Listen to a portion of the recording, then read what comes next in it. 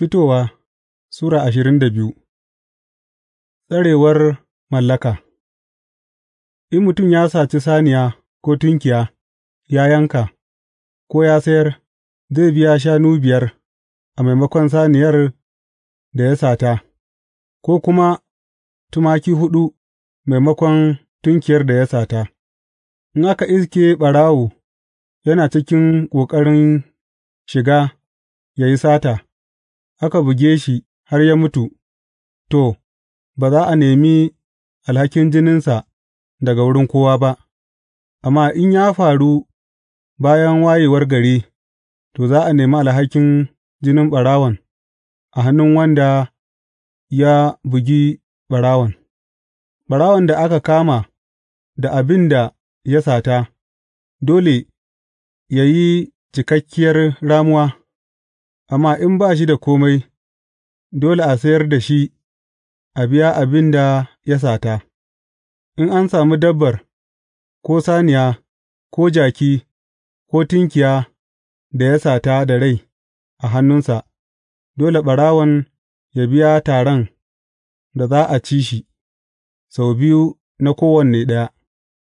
In mutum ya sa dabbobinsa su yi kiwo a fili ko a gonar inabi, ya kuma bar dabbobinsa suka yi ɓarna a cikin gonar wani, sai a sa mai dabbar yă biya tara daga amfanin gonarsa mafi kyau duka. In gobara ta tashi ta kuma bazu cikin ƙayayyuwa har ta cinye tarin hatsi, ko hatsin da ke tsaye, ko dukan gonar, dole wanda ya sa wutar yă biya taran da aka yanka masa saboda ɓarnan da wutar ta yi.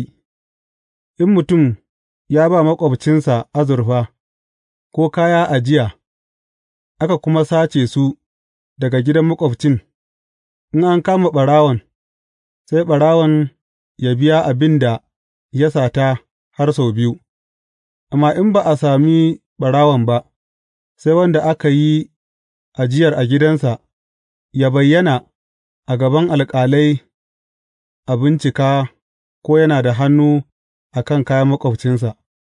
A kowane rikicin cin amana da zai shiga tsakanin mutum biyu, ko a kan bijimi, ko tunkiya, ko riga, kai, ko a kan kowane irin abin da ya ɓata, da ma abin da aka samu a hannun wani, in akwai jayayya, za a kawo mutumin a gaban alƙalai, wanda alƙali ya ce shi ne mai laifi, sai yă biya ɗayan taran da za a yanka har sau biyu. In mutum ya ba da jaki, ko saniya, ko tunkiya, ko kowace dabba wa maƙwabcinsa ajiya, sai abin ya mutu, ko ya ji rauni, ko an ɗauke shi, in ba shaida, rantsuwa ce za tă raba tsakaninsu a gaban Ubangiji cewa babu hannunsa a dukiyar maƙwabcinsa, mai dukiyar kuwa zai yarda da rantsuwar, ba za a bukaci wanda aka bai wa amanar yă biya ba. Amma idan satan dabbar ce aka yi, dole wanda aka bai wa ajiyar yă biya mai dabbar taran da aka ci masa. In naman jeji ne ya kashe ta, zai nuna gawar don shaida, ba za a kuwa sa maƙwabcin yă biya abin da naman jeji ya kashe ba. In mutum ya yi aron dabba daga wurin maƙwabcinsa, sai dabbar ta ji rauni ko ta mutu yayinda mai shi ba ya nan, dole wanda ya yi aron dabbar yă biya, amma idan mai dabbar yana a wurin, wanda ya karɓa aron ba zai biya kome ba. In an yi hayar dabbar ce, to, kuɗin da aka biya na hayar zai zama a madadin rashin. Hakkin zamantakewa. Idan mutum ya ruɗe budurwa, wadda ba wanda yake nemanta, ya kuma kwanta da ita, dole yă biya kuɗin aurenta, za tă kuma zama matarsa. In mahaifinta ya ƙi yă ba da ita ga mutumin, dole mutumin yă biya dukiya daidai da abin da akan biya domin budurwai. Kada ku bar maiya da rai. Duk mutumin da ya yi jima'i da dabba dole a kashe shi, duk wanda ya yi hadaya ga wani allah ban da Ubangiji, dole a hallaka shi. Kada a wulaƙanta ko a zalunci baƙo, domin dā ku baƙi ne a ƙasar Masar.